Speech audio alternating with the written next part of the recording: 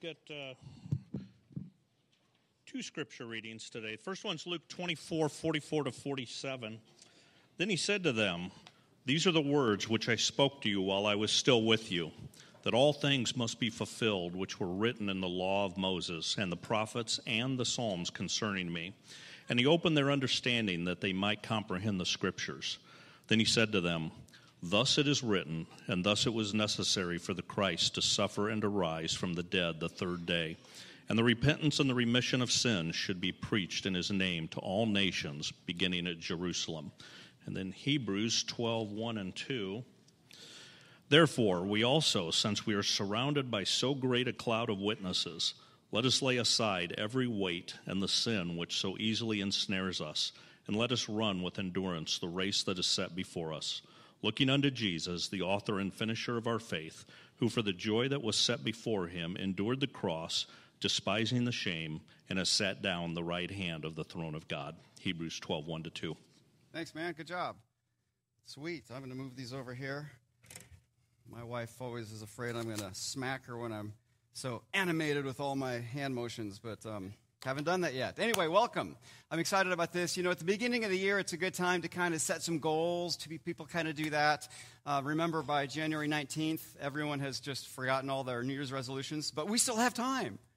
We've got about 9 days. Anyway, so we're gonna take just today. We're gonna go over our values as a church. It's gonna set our direction. I am actually excited about January 22nd. It's our time where we get together during our 11 o'clock and we share our vision, our direction, what God's doing, and that's just a good family time to do that. And so we'll be talking about our values then, but so today we're just going to be going over our values, and hopefully these are the values that resonate with you as a disciple, and so that's what we're going to do. My first question is, why are we here? Like, what are we doing, you know? And we are here to make disciples, right? It's hard to make a disciple if you're not a disciple. And so we want to be disciples. What does that mean? It simply means a follower of Jesus. But as my Hebrew teacher used to say, cuidados, amigo.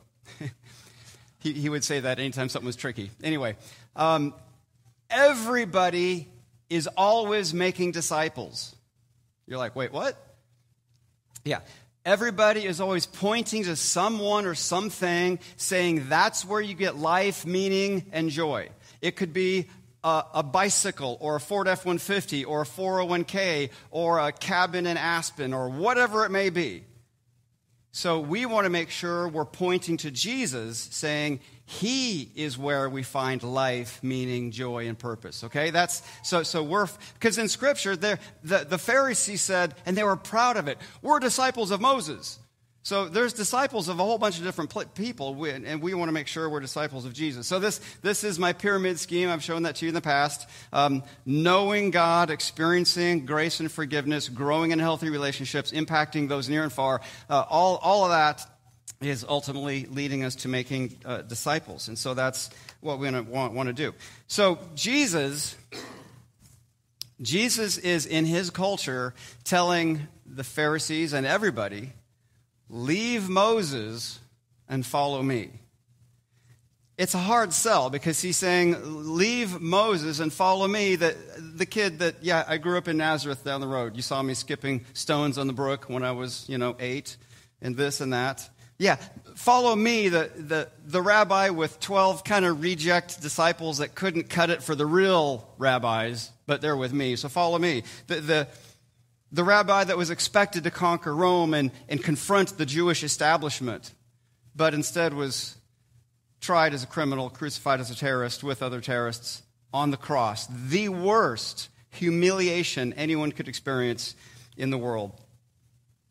So Jesus was not simply saying, follow me, I've got a club and it's nice. Following him, there was a cost to it. And in this culture, they knew that cost, and that's why I've said this before, but the ending of Mark is so bad. If you're into literary structure and style, the way Mark ends is, in fact, it's so bad, people throughout history have added verses to the end of it to fix it. That's why in your Bible it'll say, like, after verse 9 or 8 or 9, there's really nothing. Anyway, here's the ending of Mark. So they're at the tomb, and the tomb's empty. The angel says, but go, tell his disciples and Peter, I'll get to that later, tell his disciples and also Peter that he is gone. He is going before you to Galilee. There you will see him just as he told you. They went out and fled from the tomb, for trembling and astonishment had seized them, and they said nothing to anyone because they were afraid. The end.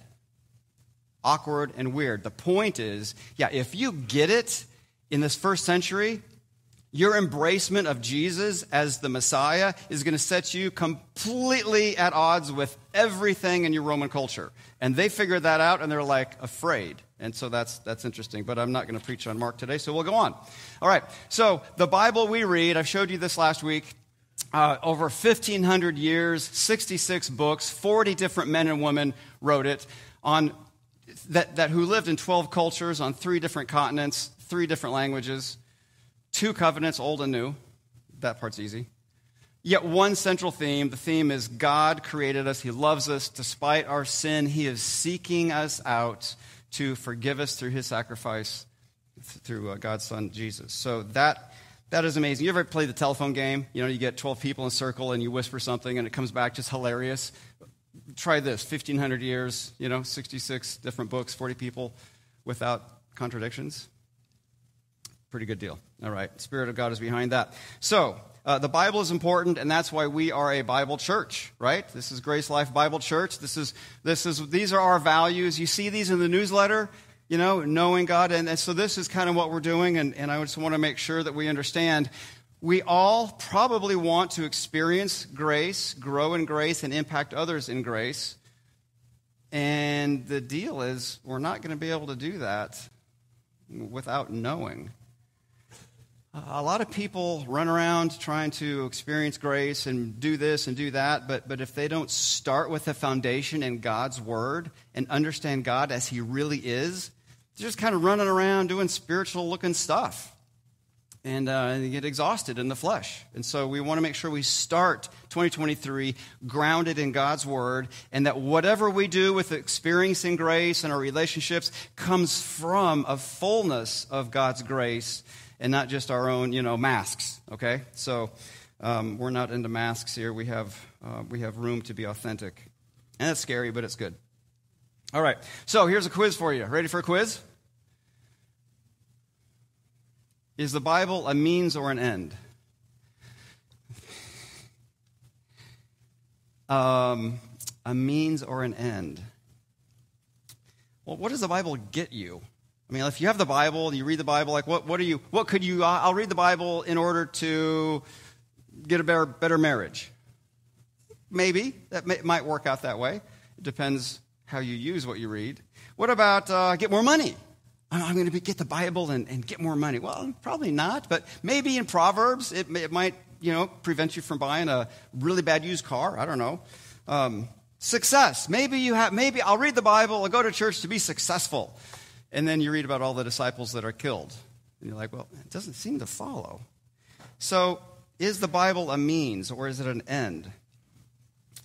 If the Bible is an end, some people treat the Bible as an end, like that's it. They geek out about verb tenses and chiastic structures and all this kind of stuff, and it's just like, wow, this is great. You go to their den in their basement, and they've got all these genealogy charts, and anyway. Okay, well, it's good to study, but what does Jesus say about the Bible? Is it a means or an end? I've said this many times. Hopefully, you can quote it with me. Jesus is arguing with the Pharisees, and he says, you search the Scriptures because you think in them you have eternal life. And yet these Scriptures bear witness about me, and you are unwilling to come to me that you may have life. Jesus seems to say that Scripture is a means to finding life in him. Okay, so that's fascinating, right? One of my favorite passages of Scripture, in fact, top 3, if I could get a time machine, one of my top 3 stops is the road to Emmaus, Luke 24. These 2 guys are walking around. It could be a guy and his wife, you don't know. But anyway, 2 people are walking, disciples, and just the way the conversation goes is hilarious. Luke 24, I don't have time to get into it, otherwise I'll preach on that today by mistake. But anyway, they're talking and they're disappointed, and Jesus is like, well, hey, what's up? What's going on? And they stop and they turn to Jesus, God in the flesh, and say, are you the only one that doesn't know what's going on? Do you feel the weight of that? It's like, anyway.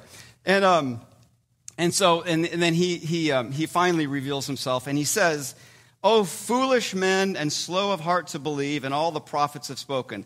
Was it not necessary for Christ to suffer these things and enter into glory?" Then beginning with Moses, which means the Pentateuch, the first 5 books, and all the prophets, he explained to them concerning himself in all the scriptures. A couple of verses later, it says that he, while I was still with you, he explained all the things concerning about me in the law, Moses, the prophets, and Psalms, which is the entire Old Testament. I mean, don't you wonder if we've completely missed some passages of Scripture that clearly Jesus says, point to me? And if you have a time machine, your top 3 stops, you could go here and you could hear it and you'd be like, what? Are you kidding me? That? I don't know. Maybe not, but still. That's fascinating that Jesus seems to think that most Scripture points to him. So the Pentateuch, history, prophecy, even Psalms and poetry in the New Testament, it all leads to Jesus. I've said this before. I'm trying to be very precise. Any passage of Scripture, or every passage of Scripture, is not about Jesus, but every passage of Scripture leads to Jesus. Okay, in that sense that at Genesis 3 you have sin, and every page of Scripture after Genesis 3 is leading us to the Messiah. In order to have a Messiah, you have to have a nation. In order to have a nation, you have to have land. In order to have land, in the case of Joshua, land, it's just the whole story of getting the people of God in a place where they're stable enough to produce the Messiah to solve sin. So without sin, the Bible would be 3 chapters, right? Genesis 1, 2, and Revelation 20 or whatever, last chapter. Anyway. But we have sin, so we have a lot of Scripture. All right, anyway, Jesus seems to be both a means and an end. So here we go. Let's take a look. I'm going to shift gears here and take a look at our values through the life of Peter. This is good timing because I know Larry in 11 o'clock is going through Peter, and that's been a good class, and so you can a little overlap here. But first off, knowing God and His Word. It's interesting that it was hard, apparently, to tune in to who God was, who Jesus was, and why He was there. As you read the New Testament, and it just seems that the people just didn't quite get it. I just read this last week, someplace in the Gospel, about Nathanael. And I love Nathanael because he seems to be pretty easy to convince. The story is he's sitting under a tree. Jesus saw him, and then hey, come! We found the Messiah, and he's from Nazareth, and can anything good? And then Jesus sees him, and he's like, hey, Nathanael, I saw you under the tree. Behold, you are the Son of God. And Jesus is like, that's it? I mean, just because I saw you under the tree, you believe? Seriously, it's just kind of funny. Anyway, my point behind that is Nathanael seems to have got it pretty quickly. Other people take a long, long time. So Peter seems to be take a long time kind of guy to figure it out. So first Peter is called, he was fishing. And in that culture, most every young male would want to gravitate to be a disciple of a rabbi. And if you're fishing and you're old enough to maybe be a follower of a rabbi, that means you didn't make the cut for following a rabbi, and so you're fishing. So right off the bat, the fact that these guys are fishing means they didn't make the cut. They have to fish because they couldn't find a rabbi to follow, okay? So, follow me, Jesus says. And do you understand, if you've tried out for the team, you get cut, you go back to fishing, and here comes another rabbi that just says, you follow me. You're like, I'm going. Are you kidding me? I get another shot at That's why they just drop everything and they're gone. And Dad would be so proud. My sons, they're following a rabbi. They're not fishing with me anymore. Anyway, so that whole cultural background. And so, follow me, and they left their nets and followed him immediately. And later on, walking on the water, Peter says, Lord, if it's you, command me to walk on the water. And he just jumps on the water and starts walking, and then he gets afraid. Peter says, the little parable about what defiles you. Is it what you eat or something outside? And Jesus is teaching this, and Peter says, explain the parable to us. And Jesus, possible eye roll. Are you still without understanding? Okay, and he explains that. Later on, Jesus says in Matthew 16, he began to show his disciples he must go to Jerusalem, suffer many things from the elders and chief priests and scribes, be killed, and on the third day rise again. And Peter takes him aside to rebuke him. He doesn't quite, he's not on the same page, all right? At the Transfiguration, Peter's like, this is great, let's build tents, have a party. And Jesus like, that's not quite, well, no, it's not what I'm doing. And then forgiving others. Peter's like, I'll be super spiritual. I'll suggest, should we forgive 7 times? Like, wow, that's so generous. And Jesus is like, yeah, 70 times 7, like just never ending. So he doesn't quite understand where Jesus is coming from. Until the very end when he says, Jesus is like, hey, you're going to deny me. He's like, no, I'm not. I haven't learned much in life, but I've learned that arguing with God, I usually don't win that one. Like never. So... okay, so Peter seems to understand that Jesus is the Son of God, but not really understanding why he's there. And this is the deal. Without an understanding of God and his word about the Messiah, he is allowing his culture to shape his understanding of Jesus and what Jesus is seeking to do in his culture. Do we, because we don't understand God as he is, and maybe we allow our culture, the pressures of our culture, to shape the Messiah, we can do the same thing. So it's so important that we start with God's word and we march forward from there. So who is shaping your understanding of God? Is it Scripture? Is it tradition? Is it cultural hotspots? Next week, we're going to be starting a series on the Old Testament survey, and the first couple weeks, somewhere in there, we're going to be talking about evolution and how evolution is a great example of how we get something in our head and we cannot read Scripture without that grid. And we start to think that, I think Moses was fighting evolution. And I'm like, yeah, that's not on their radar. So what is Moses saying in Genesis 1 and 2? Okay, we want to read Scripture. I thought about titling next week's sermon, like, How Not to Read the Bible. It's kind of negative, and I heard you're not supposed to do that. So I'll come up with another title. But basically, just we want to read Scripture straight up as it is and let it take us where we want to go. That's next week, so let's get back here. So if we don't understand God and his word, we may misunderstand who he is, what he's doing in our life, culture, and relationships. So here's a test. How do you respond when God doesn't answer your prayers? That's a really good test to show, am I following Jesus because I want something from him, or am I just following him because he's good? I mean, I know someone right now that God didn't answer prayers and hit the eject button, just left the faith because didn't answer my prayers. And I'm not belittling the pain of answering prayers, but it's just a good test. How do you respond when your prayers are not answered or answered in a way that you don't want? Are you open to asking, Lord, what are you doing in my life and relationships through this situation, the pain? And clearly I see this should happen, and yet you allow this to happen. So we want to make sure we're following him. And we want to read Scripture as it was written to the original audience, not as we make it up to be. Okay, so knowing. Let's go to the second one, experiencing. So we experience grace and forgiveness. Peter seems to have seen some grace through the stories and parables, seeing other people being forgiven, but he doesn't really seem to experience it personally in a deep and profound way until his conversation with Christ about being forgiven. All right?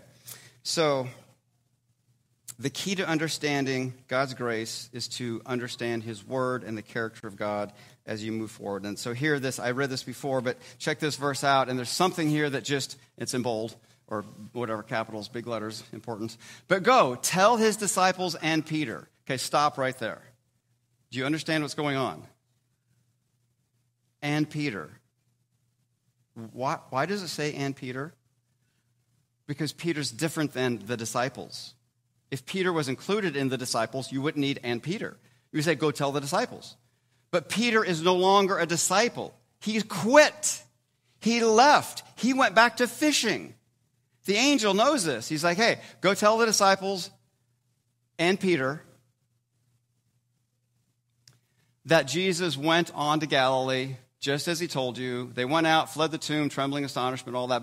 But and Peter is such a clue. Now I'm gonna mess with you, and I went through this when we preached with Mark about Mark, and so this might be new and a different way of thinking. So hang on and just consider it, okay?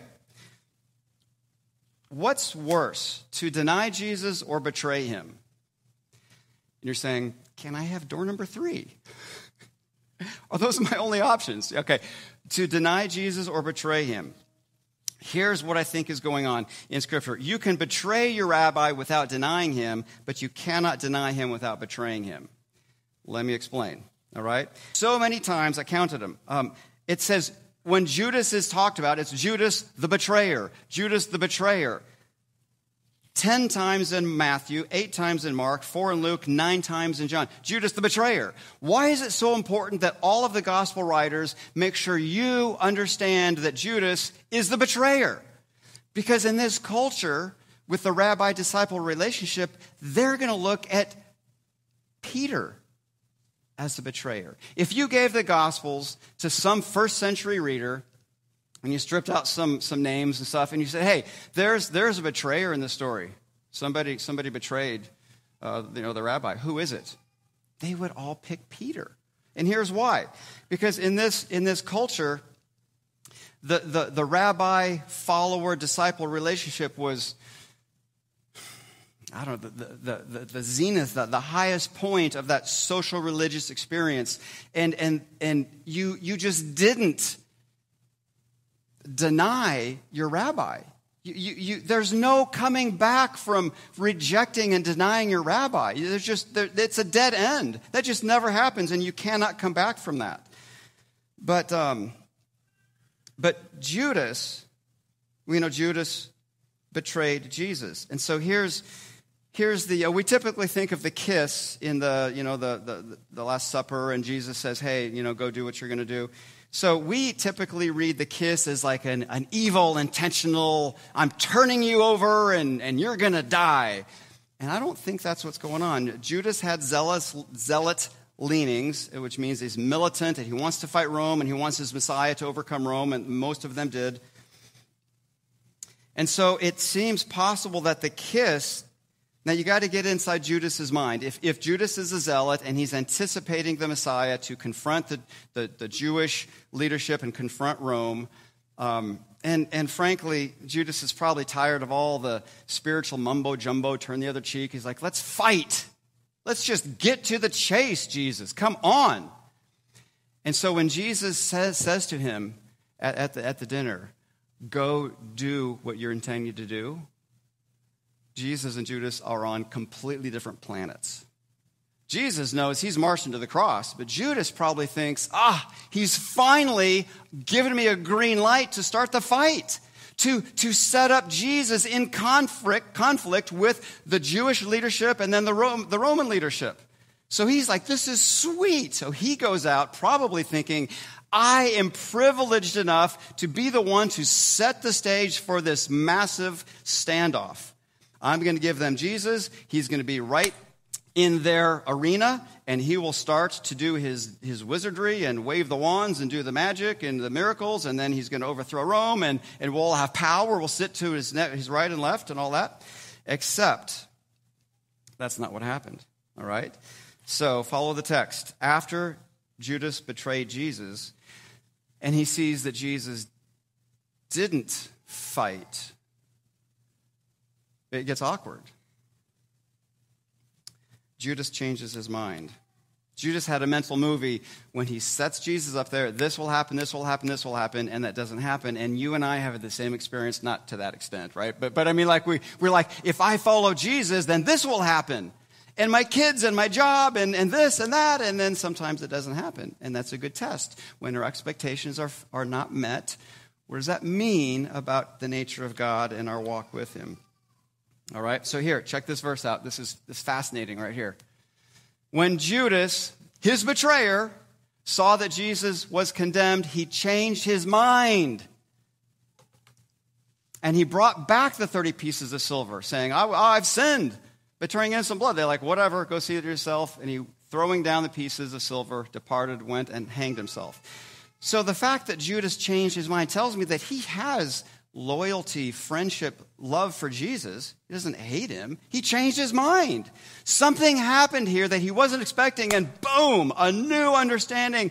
So Judas never seems to have understood that Jesus meant exactly what he said. I'm going to go to Jerusalem. I'm going to be betrayed. I'm going to die at the hands of the chief priests and elders. I'm going to rise from the dead. What if Jesus actually meant everything he said?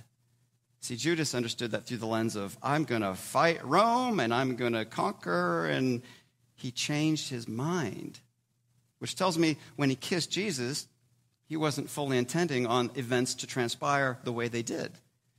He changed his mind. Interesting, isn't it? So, both Judas and Peter, back up. There we go.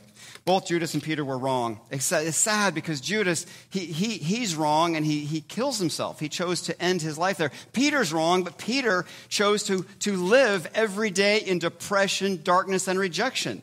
Go tell the disciples, and Peter, who quit. He left. He's no longer identifying as a disciple. He took himself off the playing table. All right? So Peter chose to live with his past defining him. We talked about that last week. You know, we have to look at the past, but we don't want to let it define us. And he is living in the past, the failure, the rejection, and he is wallowing in that until there's a beach, and he's in the boat, and he sees a lone figure, and there's a campfire and smoke. And if you remember in the courtyard where Peter denies Jesus not once, twice, 3 times, John is very clear. John writes like John would be a great movie producer, because John writes, it was night, it was cold, the fire was warm, and you get all these descriptors, okay? So, but it's at a fire that Peter denies Jesus, and it's at a fire that Jesus welcomes Peter back on the beach. Okay, parenthetical thought. I love it that our God in the flesh is an outdoor kind of guy. He can make a fire. That's just cool, all right? Anyway, so he makes the fire, he cooks the fish, and he says, Peter, do you love me? Do you feed my lambs, tend my sheep? And 3 times, seemingly, one for each of his denials, in front of everybody else, he's like, welcome back, Peter. Hey, guys, come here. Disciples, Peter, come on back. You get it? See what I'm doing here, guys? Come on back. He's back. And that grace and that forgiveness is powerful. And do you think after Peter experienced this, that had to be a life-changing moment? He's like, wow, I've never experienced grace like that, but I'm getting it, okay? So what does that mean to us? Wherever we have been, wherever we will be, there is always the open arms of our Savior chasing us down. Think of the prodigal son. Maybe you haven't read your Bible for a while. I would encourage you to just Google prodigal son. It's somewhere in Luke, and just read that over and over. It's pretty short, and it is just one of the best pieces of literature ever written. It's just so many layers. Just read that maybe once a day for this whole week, and that's going to change your view of who God is. He is welcoming you back, and He welcomes us back as we are, not as He wants us to be, okay? So you don't have to first go clean your life up, start this and stop that, before you can sit down in the presence of God. It's scary to be authentic, but you can take your masks off in the presence of God.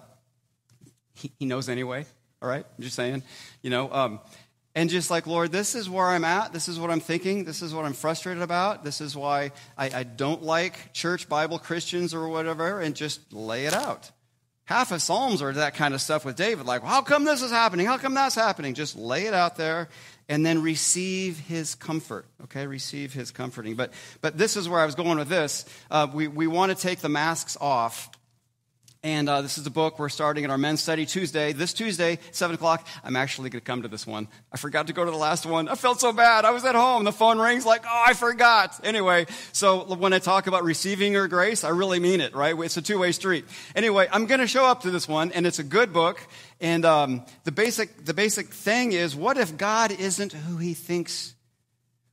What if God isn't who you think he is and you aren't either? Okay, the basic difference, this is the kind of an allegory of two roads, trying hard to please God, be all God wants you to be, or trusting God, living out of who God says you are. And that is a profound thing that will probably take the rest of our lives to mostly, not completely figure out. Anyway, that's what we're going to be digging into here, and I'm excited about that. So, number 3, growing in grace. Now let's get into this. Peter is forgiven. He sins egregiously by denying his Messiah, his rabbi. And in that culture, that's a dead end. There's no way to come back. Meanwhile, Judas betrays him. And I don't think I painted this well enough. In that culture, every person would look at Judas and go, well, yeah, he was trying to serve his rabbi. He was wrong, but he was doing what he thought his rabbi wanted. He thought his rabbi wanted a fight, and so he's helping his rabbi get a fight. So people would say, well, yeah, I mean, it's not Judas who is the betrayer. He was wrong, but he's just trying to advance the cause. And meanwhile, everyone's looking at Peter going, well, he just quit. So Judas, the betrayer. Okay. Moving on. After Peter then is reinstituted on the beach among the smoke fire, and his clothes smell like smoke, and I have to wonder after that moment, every time he smells a campfire, what does Peter remember? He's like, oh, it was night, it was cold, there was a fire, I betrayed Jesus, and I wept. And then there was a fire, and Jesus 3 times forgave me, and welcomed him back, and extended that love and grace. So that's a powerful thing. And it's not a bad token, a memorial. Remember in Joshua, they piled up piles of stones all over the place as a memorial. Do you have a memorial to remember what God has done for you? And so perhaps Peter, it was a smell of smoke. He smells smoke, and he's got all these stories behind him. What is it to you that you have something that you can, it triggers the good memories of God's grace? I think I told you in the past, my dad, he wrote a lot, and he had a document called God's Grace in Our Lives. And he just kind of 1-2 line things going back to 19 whatever, just about how he saw God's grace in his life. Down to weird stuff like he's hitchhiking in California because he had one car, and every day he hitchhiked, and he's going to school at Cal Davis. He wanted to be an ag teacher in like high school. And one guy, a guy picks him up, and he's like, oh, what are you doing? I'm going to do this. And the guy's like, oh, you don't want to do that. You want to go into ag econ, economic research. And he told him all why, and so my dad switches majors. So I'm like, oh, are you kidding me? Some hitchhiking guy was like an angel? I don't know. Anyway, and so but he had full of these weird stories that God's grace just sort of like guided him around. And it's not a bad idea to spend some time thinking about how God's grace has been evident in your life. And I think for Peter, not smoking, it's a different thing. Campfire smoke would probably be one of those things that triggered him. But here's a question for you.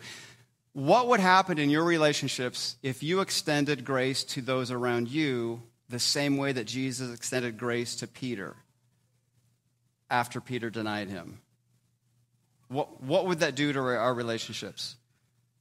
And now remember, Peter denies Jesus, and Jesus comes back and welcomes him back. Can you absorb the emotional hit, the emotional pain of some kind of defection like that and still respond with grace? That's going to only come if you're grounded and knowing the God as he is, and you're living in his grace, and you experience it, you extend it. You see what I'm saying? It's a full package deal. So, there we go. The last one, impacting those far and near. So for Peter, it seems to be a personal transformation that's fueling everything about him. Up until the resurrection, he seems to be trying to patch it together and doing this and doing that and not really getting it, but the personal transformation and your life story of personal transformation is one of the best apologetic tools that you can get. Who can argue with that? Before I met Christ, I was this way. After I met Christ, I'm this way. That's my story. No one can say, no, that's not true. Like, that's my story. Your story, my story, is one of the best places to start that, okay? But before the transformation of Peter, he's kind of confused. But after the transformation of Peter, he's a whole different guy, all right? In Acts 4, he blasts back with John, well, because they say, like, you can't do this. Which is right in God's eyes, to listen to you or to listen to him? Whoa. He doesn't seem to lack clarity. Acts 5. They shut up, you can't preach in Jesus' name. We must obey God rather than human beings. Oh, where's he getting that confidence? That's interesting. Acts 5:27, this is amazing. This is just crazy. This is the same guy that was intimidated by a teenage girl by the campfire. Same guy. When they had brought them in, they set them before the council, which is the Sanhedrin, and the high priest questioned them, saying, we strictly charge you not to teach in this name, and yet here you are, you fill Jerusalem with your teaching, and you intend to bring this man's blood upon us, which is a big deal. The council is the Sanhedrin. The Sanhedrin, these are the people that kill people, seriously, if they disagree with them. And for proof of that, remember, Jesus up in the north by Galilee, 3 years debating with the Pharisees. 2 or 3 times the Pharisees tried to save his life. They're like, hey, Herod's looking for you, this and that. Comes down to Jerusalem, and in 7 days, he's dead. That's the Sanhedrin for you, okay? The verse goes on. But Peter and the apostles said, we must obey God rather than men. And he doesn't just stop there. He says, the God of our fathers raised Jesus, whom you killed by hanging on a tree. Now, hanging on a tree is code for that whole Deuteronomy concept of a criminal and shame. And so he's almost implying that you don't know the law and he shouldn't have been on a tree.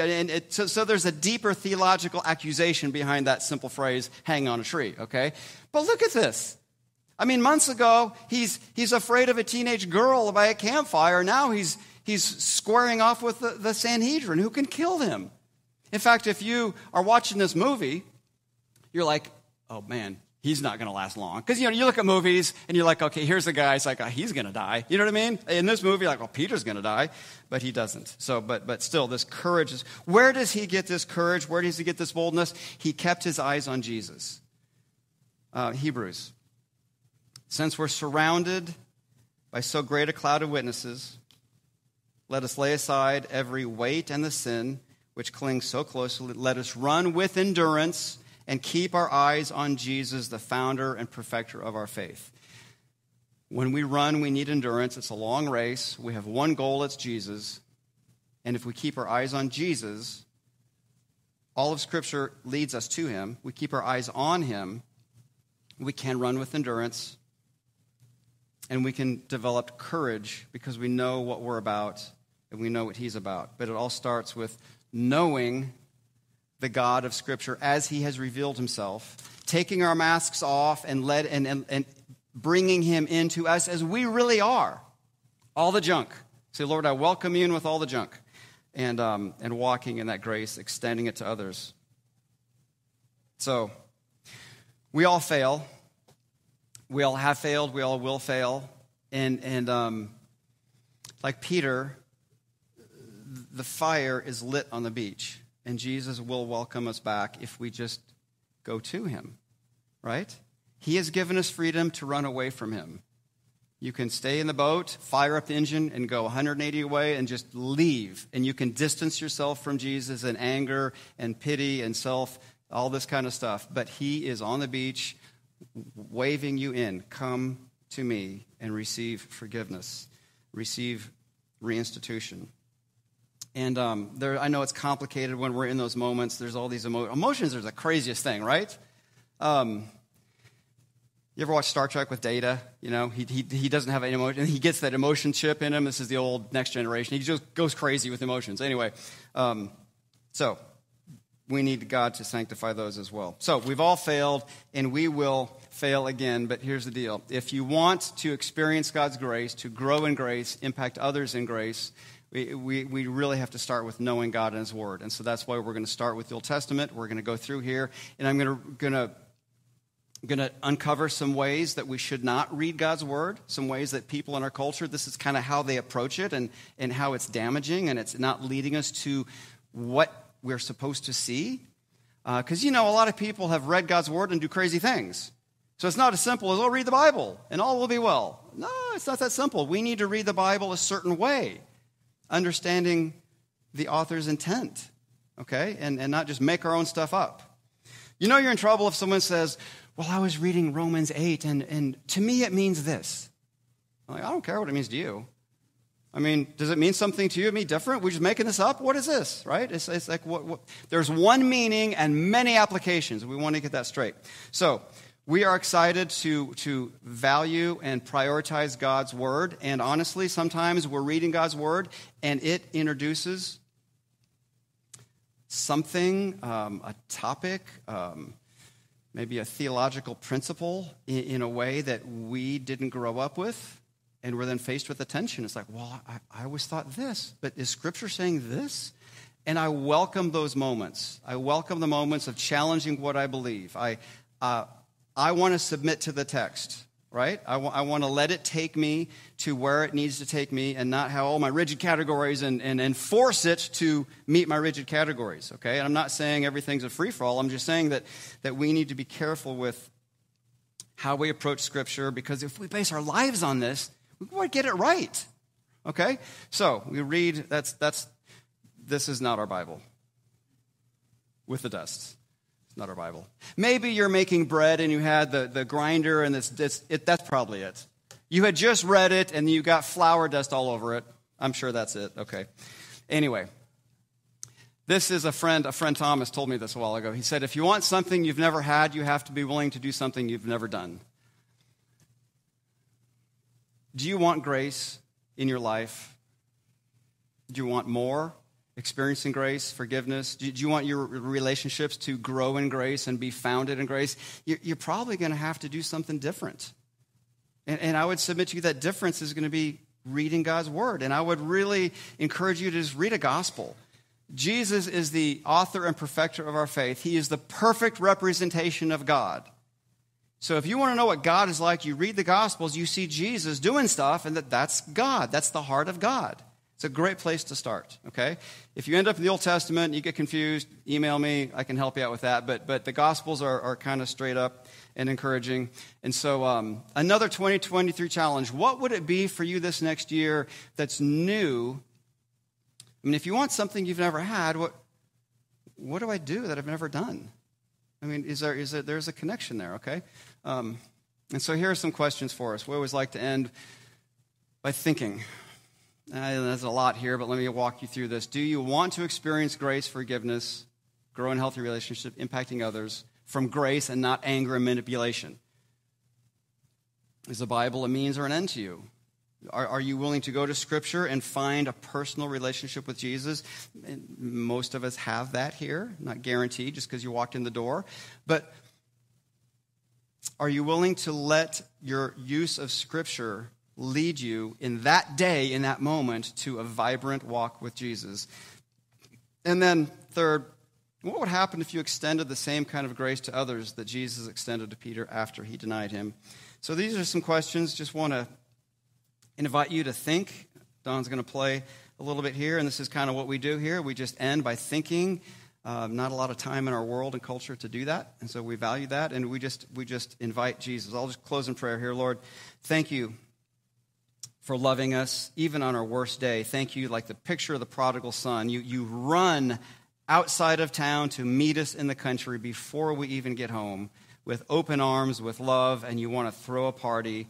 And you know all about the squandering of wealth and the stupid stuff that we've done, and that doesn't dampen your love for us. And so we're grateful for you, for your love. We want to experience grace, more grace in our relationships.